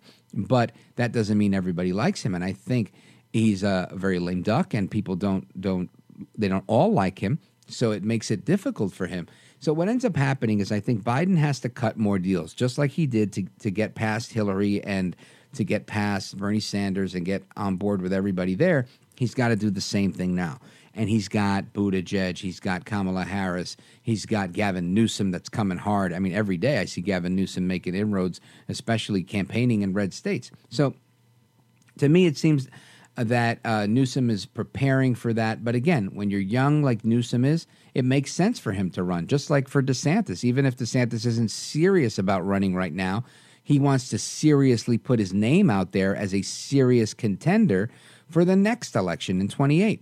Where he could, he'll be done with his governorship, or at least a lot closer to being done, and he can go ahead and make a move. So I think Biden is in a unique spot where he's got to earn a little bit, which you don't normally have to earn when you're a sitting president. But in his case, he has to earn a little bit of the respect of his Democrat colleagues, because I think they're kind of predisposed right now to say, you're really messing things up, whether it's the weakness he's showing from that drone that got knocked out of the sky to the spy balloon to now spies, literal spies in the United States inside of our military. And no action from Biden, except for, hey, I'm on vacation and it's my sister Valerie and my son Hunter. They're terrific. I'm really proud of them. And that's where we are. So, yeah, I think Biden in his mind, he's like, yeah, I'm seriously running because he's a politician in Washington and they can do whatever they want. Right? These are the same people that say, look, we're going to pass laws that say you can't do insider trading while we enrich ourselves and are not subject to those same laws. That's the cloth that he's cut from. That's the world that he lives in. And I think he's going to continue to do that. And that's my answer on, is he running? I think he really believes so, Brody. Yeah. Boy, did somebody record that? That's beautiful. Seriously. Well, everything's recorded. Rich Valdez, AmericaAtNight.com. You can always play it back, send it to a friend, have somebody listen. I appreciate that. It's very kind of you. And a big shout out to you and everybody listening in Pittsburgh on KDKA. Really nice to chat with you tonight.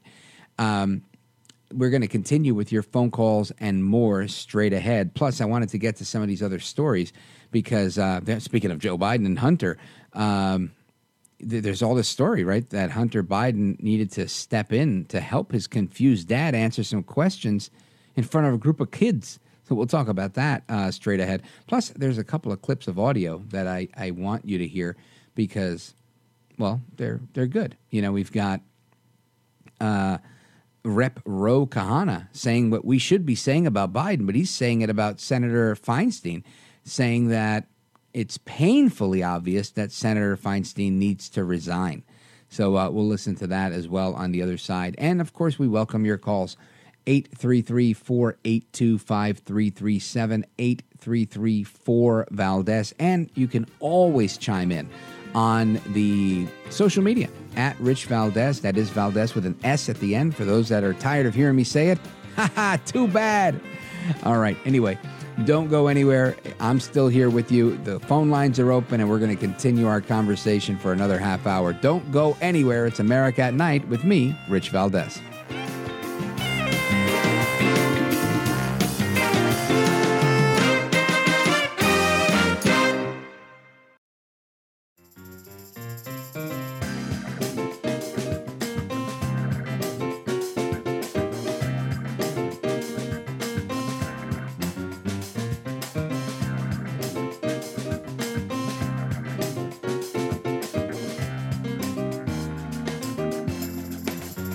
Now, 833-4-VALDEZ. That's 833-482-5337. 833-4-VALDEZ. That's Valdez with an S. All right, America, welcome back. And as promised, Representative Ro Khanna, he's a Democrat from California, he was on CNN today, and he says it's painfully obvious that Senator Feinstein needs to resign. Listen to this. But it has become painfully obvious to many of us in California that she is no longer able to fulfill her duties. She doesn't have a clear return date. We haven't been able to confirm judges at a time where women's rights and voting rights are under assault. Senator Durbin himself, who's the chair of Judiciary, has said that the reason we're not being able to move these judges is because Senator Feinstein isn't there. And so as someone from California, I felt an obligation to say what so many colleagues are saying in private, that the time has come for her to gracefully step down and have a dignified end to a very distinguished political career. You know, Ro Khanna and the Democrats and everybody else is lucky that I'm not a politician. Because if somebody said that about me, I would double down and be like, yeah, I'm going to use some of those unlimited sick days I've got. Yeah. Because you know what? Don't tell me what to do. Absolutely not, Ro Khanna. Don't tell me what to do. Now, listen, I agree. I don't like Feinstein. She's the one that allowed the chauffeur for 20 years to be a Chinese spy, right? Did I get that right? I think I did. And when it comes to these statements, when they sound so whimsical and flowery, like she's had a very distinguished career and gracefully step aside, blah, blah, blah, blah, blah, blah, blah, right? This is called, they want to control her. I don't know why she's not voting for what they want. Is it really because she's sick? Because you know what? Nancy Pelosi could be in the worst of all situations, and she would make sure that things got done. So I don't know what's really happening here, but the fact that they're putting so much pressure on Senator Feinstein, I think, there's something going on here, bro. Because obviously, to me, if there's judges that need to be confirmed, and I know she's on the Judiciary Committee, then why is she stalling, right? To me, she's stalling. She may have cut a deal. Maybe she cut a deal with her buddy Mitch, and Mitch said, look, I need you're resigning. There's no fallout for you here. I need you to do X, Y, and Z because I need to make a play over here. Clear, and that's why they're making this play, and they're going on TV saying what they're saying. So this is clearly a political problem. This is not about sick days. It's not about shingles. It's not about anything else. It's just about that. But what did she say? Well, according to the New York Post, she said, when I was first diagnosed with shingles, I expected to return by the end of March and the work period that ends in March. However, I was not able to return to Washington. And it's been delayed due to continued complications related to her diagnosis. Now, listen, people get sick. I understand. If we don't have enough Democrats in Washington, hey, what am I going to do? I'm rooting for Senator Feinstein at this point, but I'm not rooting for her Chinese spy chauffeur. That I'm not doing. She goes on to say, I intended to return as soon as possible once my medical team advised that it was safe. Once they do advise that it's safe for me to travel. In the meantime, I remain committed to the job and will continue to work from home in San Francisco. So there you go.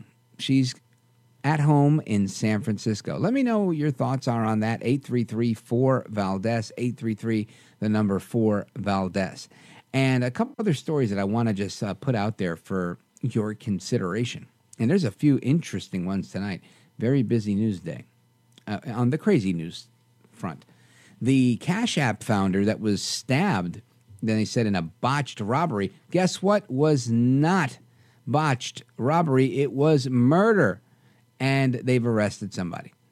Listen to this. Speaking of San Francisco, because that's where it happened. His name was Bob Leigh. He was the founder of Cash App. And a fellow tech worker was arrested Thursday in the killing of this Cash App founder, Bob Leigh. The dad of two, 43 years old. Wow, it's almost like me. I'm 44, dad of two. Was stabbed just after 2:30 in the morning on April 4th in the ritzy neighborhood of Rincon Hill. Nimena Momeni, 38 years old, was arrested and charged with murder, according to police, saying, we can confirm that Mr. Leigh and Mr. Momeni knew each other. All right, that sounds fishy just right there. San Francisco Police Department Chief William Scott said in a Thursday press conference, but refused to get into any more detail. This sounds like Pelosi and his hammer, right? The hammer to the hammer incident, I should say. Momeni, boss of a company called Expand IT, said it is said to have been diving through. Excuse me, I'm reading everything wrong here. That's a lack of caffeine. Who's been said to have been driving through the city with Leigh when they had some kind of confrontation, which resulted in the tech mogul exiting the vehicle. Uh-oh. So it was like, what you say? What you say, fool? Oh, what you say? Get out the car then. And that's how it happened. So now Nima Momemi is arrested for murder of Cash App founder Bob Leigh. What a shame. And I'm curious now to know the extent of their relationship. Were they professional rivals? Were they friends? Was there more to the story that we don't know? Very, very interesting how this was a robbery gone bad, and now it's not. Was there money involved? Was it a hostile takeover? Horrible. But there is a security video, and it's not been publicly released, but it shows the dying entrepreneur walking up to a car with its hazard lights flashing and lifting his shirt to show the driver that he was severely injured. Oh, that's very sad. The car drove off without helping Leigh, and he collapsed to the ground in the video footage, according to various local outlets who were able to view the video. It's not clear if the red car that Leigh approached in the video was the one driven by the suspect or another passing vehicle. Leigh has 2 young daughters, called 911 himself, telling them he'd been stabbed and needed help. By the time cops arrived, he was unconscious and eventually died from his wounds. So, very sad story, really is. I guess only because I could relate, because, he's around my age and his kids, and it's just horrible to think that happens. But it happens, and it's happening in San Francisco. It's happening in places like New York and Philly and Chicago, and it's going to keep happening and getting closer and closer to our backyard if we don't pay attention and change things come election time. Anyway, don't go anywhere. Don't move a muscle. Your calls and more coming up, 833-4-VALDEZ. Don't go anywhere. This is America at Night with Rich Valdez.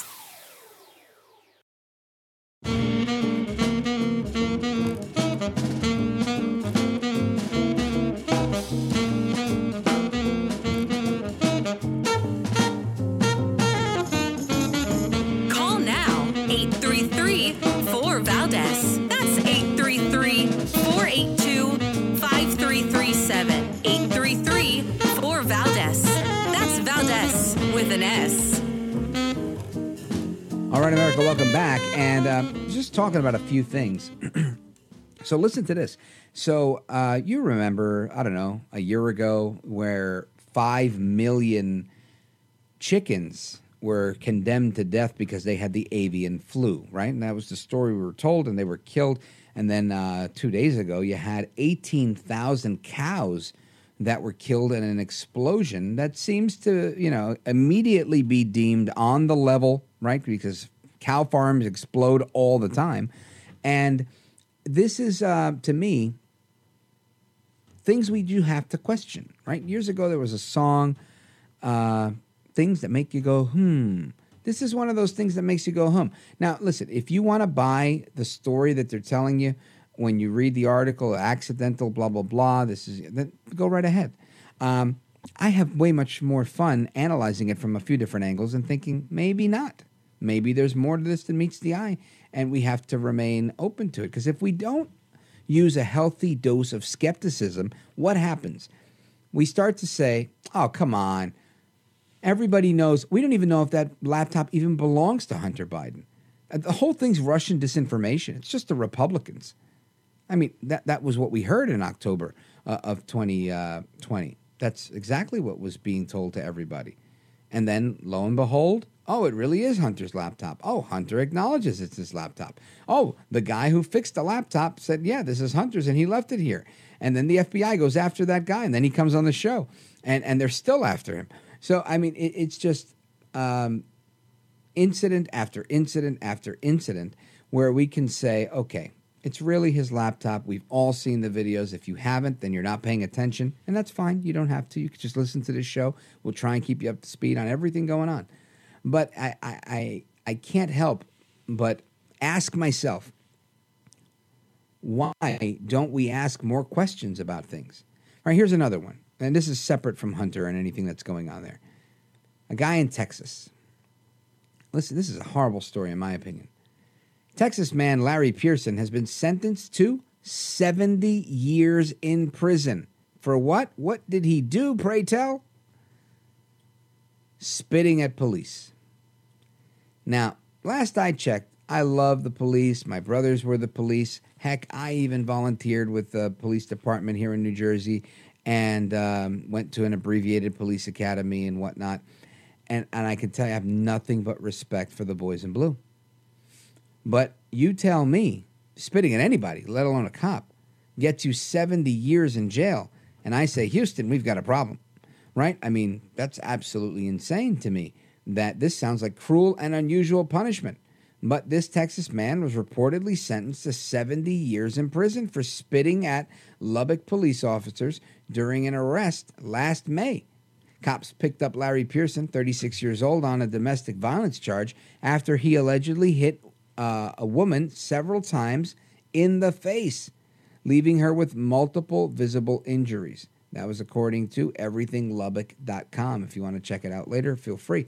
Pearson allegedly got angry when officers didn't arrest the victim as well, and he started kicking the door of the police cruiser. When the two cops opened the door to demand that he stop, Pearson spat at them and kept doing so even after he got to the Lubbock County Detention Center. And jurors later found him guilty of 2 counts of harassment of a public servant. So, all right, you spit at a cop who was arresting you while you were hot, heated argument, violence, whatever the case is. During the trial, there was a closed argument. Prosecutor Jessica Gorman asked the jury to send a message to both the suspect and society in how they issued the sentence. Pearson had prior convictions for aggravated robbery and family violence. Gorman said, as a result, he faced the maximum sentence of 25 years, a minimum sentence of 25 years. So what does he get? The guy gets 70 years. Now, again, I get it if he'd gotten into some stuff and they said, look, you show your face around here again on another violent thing, you're out. We're putting it all together. The first incident, the second incident, the third incident, you're going to do all of that. I do get it, like a 3 strikes, you're out kind of rule. But I really also think spitting at the cops is horrible and nobody should do it. But I can't imagine anybody getting 70 years for that. So that's just my take on that. I'd love to know your thoughts, but I want to share another story with you because to me, this is just egregious. But I'm going to take a pause right here, and I'm going to come right back. Don't go anywhere. This is America at Night with Rich Valdez.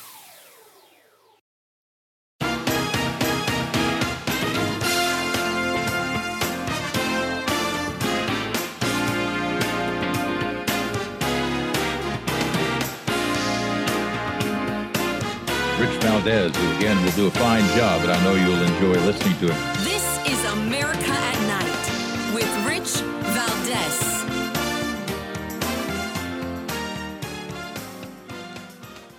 All right, the phone number is 833-4-VALDEZ. Let's go to Jeff in Nevada City, California, KNCO. Jeff, go right ahead. You're on with Rich Valdez. Welcome. Hello, good evening. I got a comment on the guy that got 70 years. Sure. Here's the thing. What if he had prior knowledge, his own self, okay? Now, it's alleged that he was spitting on the cop. If he had prior knowledge that he had COVID or AIDS or hepatitis or something crazy like that, okay, now what if the cop comes up testing positive afterward? That could be like a potentially assault with a deadly, it's by virus or by germ, okay? Yeah, well, here's the thing, Jeff, and I don't necessarily disagree with you, but I think the law does. I think there's like very limited jurisdictions in the country. California, I think, might be one of the only ones where they've made it a crime if, let's say, you're HIV positive and you don't disclose that, you could be charged with a crime. In most states, they're just like, whatever. If you don't tell people, then that's shame on you. And I don't even know what side of that argument I'm on. I just remembered reading that recently, like a year ago, and having an argument with somebody about it. And I didn't have an opinion on it, really. I just remembered saying it's a really sucky position to be in. But I agree with you. Years ago, there were people that were robbing people in the Port Authority bus terminal in New York City for people that were taking late buses. And they would literally just pull out, like junkies, who were looking to get high. Instead of asking for money, and they're aggressive at that, they would just pull out the last needle that they used to shoot up, and they would threaten people and say, this is an AIDS-infected needle. Give me all your money. And people were forking over all the money they could because they were just scared to death. And cops started wearing, these gloves that were more reinforced so that needles wouldn't go through. And it was a big deal. And that's when politicians started making the claim that, maybe we should start giving out needles so that everybody's safer. And I don't support that idea either. But interesting point that you bring up. What if he had a disease? I don't think they're going to give him an additional charge because they don't do it with AIDS or any of these other things in most places. But maybe they should. It might be a conversation we should have, Jeff. I think they would have to be able to prove that he had prior knowledge in order to, tack that onto him. Right. Kind of like trying to prove conspiracy that, people conspired to defraud X, Y, and Z, and, it wasn't just an accident. And I think those cases are hard to prove. But thank you for the call. I appreciate it. Let's go to Patty in Ventura, California, KVTA. Patty, go right ahead. You're on with Rich Valdez. Hi, Rich. Hey, that's so cool that guy just asked that question, because I'm calling you for a second reason now. Let me answer something. Here in California, years ago, I was in workers' compensation. I can tell you this: anytime a police officer or fireman there's so many presumptive injuries under workers' compensation that they're covered for, like cancer, automatically covered for firemen. I would see claims come through where the policeman, the perp, peed on the door handle, and so he filed a claim just in case for the bodily fluids. Exactly. So. Mm-hmm. I don't think that plays into it at all, but don't worry, the guy would be covered. The police officer, what I am just curious about is, are we going to be allowed to know the race of this person that got 70 years? Yeah, well, there's a picture of a black guy in the article. I don't know if that's if that plays a role in it or not. But I do know there's a picture of him. His name is Larry Pearson, and there's a mug shot of his, and then there's a casual shot of his as well. And what's your take on why race matters? Well, because we've seen so many people in Black Lives Matter, throwing crap at the cops and getting away with. I mean, they injured cops and got away with it. So. Oh yeah, in New York, I saw a lot of that. Yeah. Right. Yeah. Well. This guy, in my best, he could be Dominican or dark-skinned Puerto Rican, or he's not really, really dark. But I would describe him as a black guy or Hispanic, darker Hispanic, darker than me, and I believe that this still seems to me to be cruel and unusual punishment. I don't think you should get 70 years for spitting at a cop, but I do get the 3 strikes and you're out deal, and he had these 2 priors for aggravated robbery and family violence. So I think if you're on parole for the aggravated robbery and they're like, if you do this again, you're going to jail, and then you do it again, then you're going to get that max. That makes sense to me.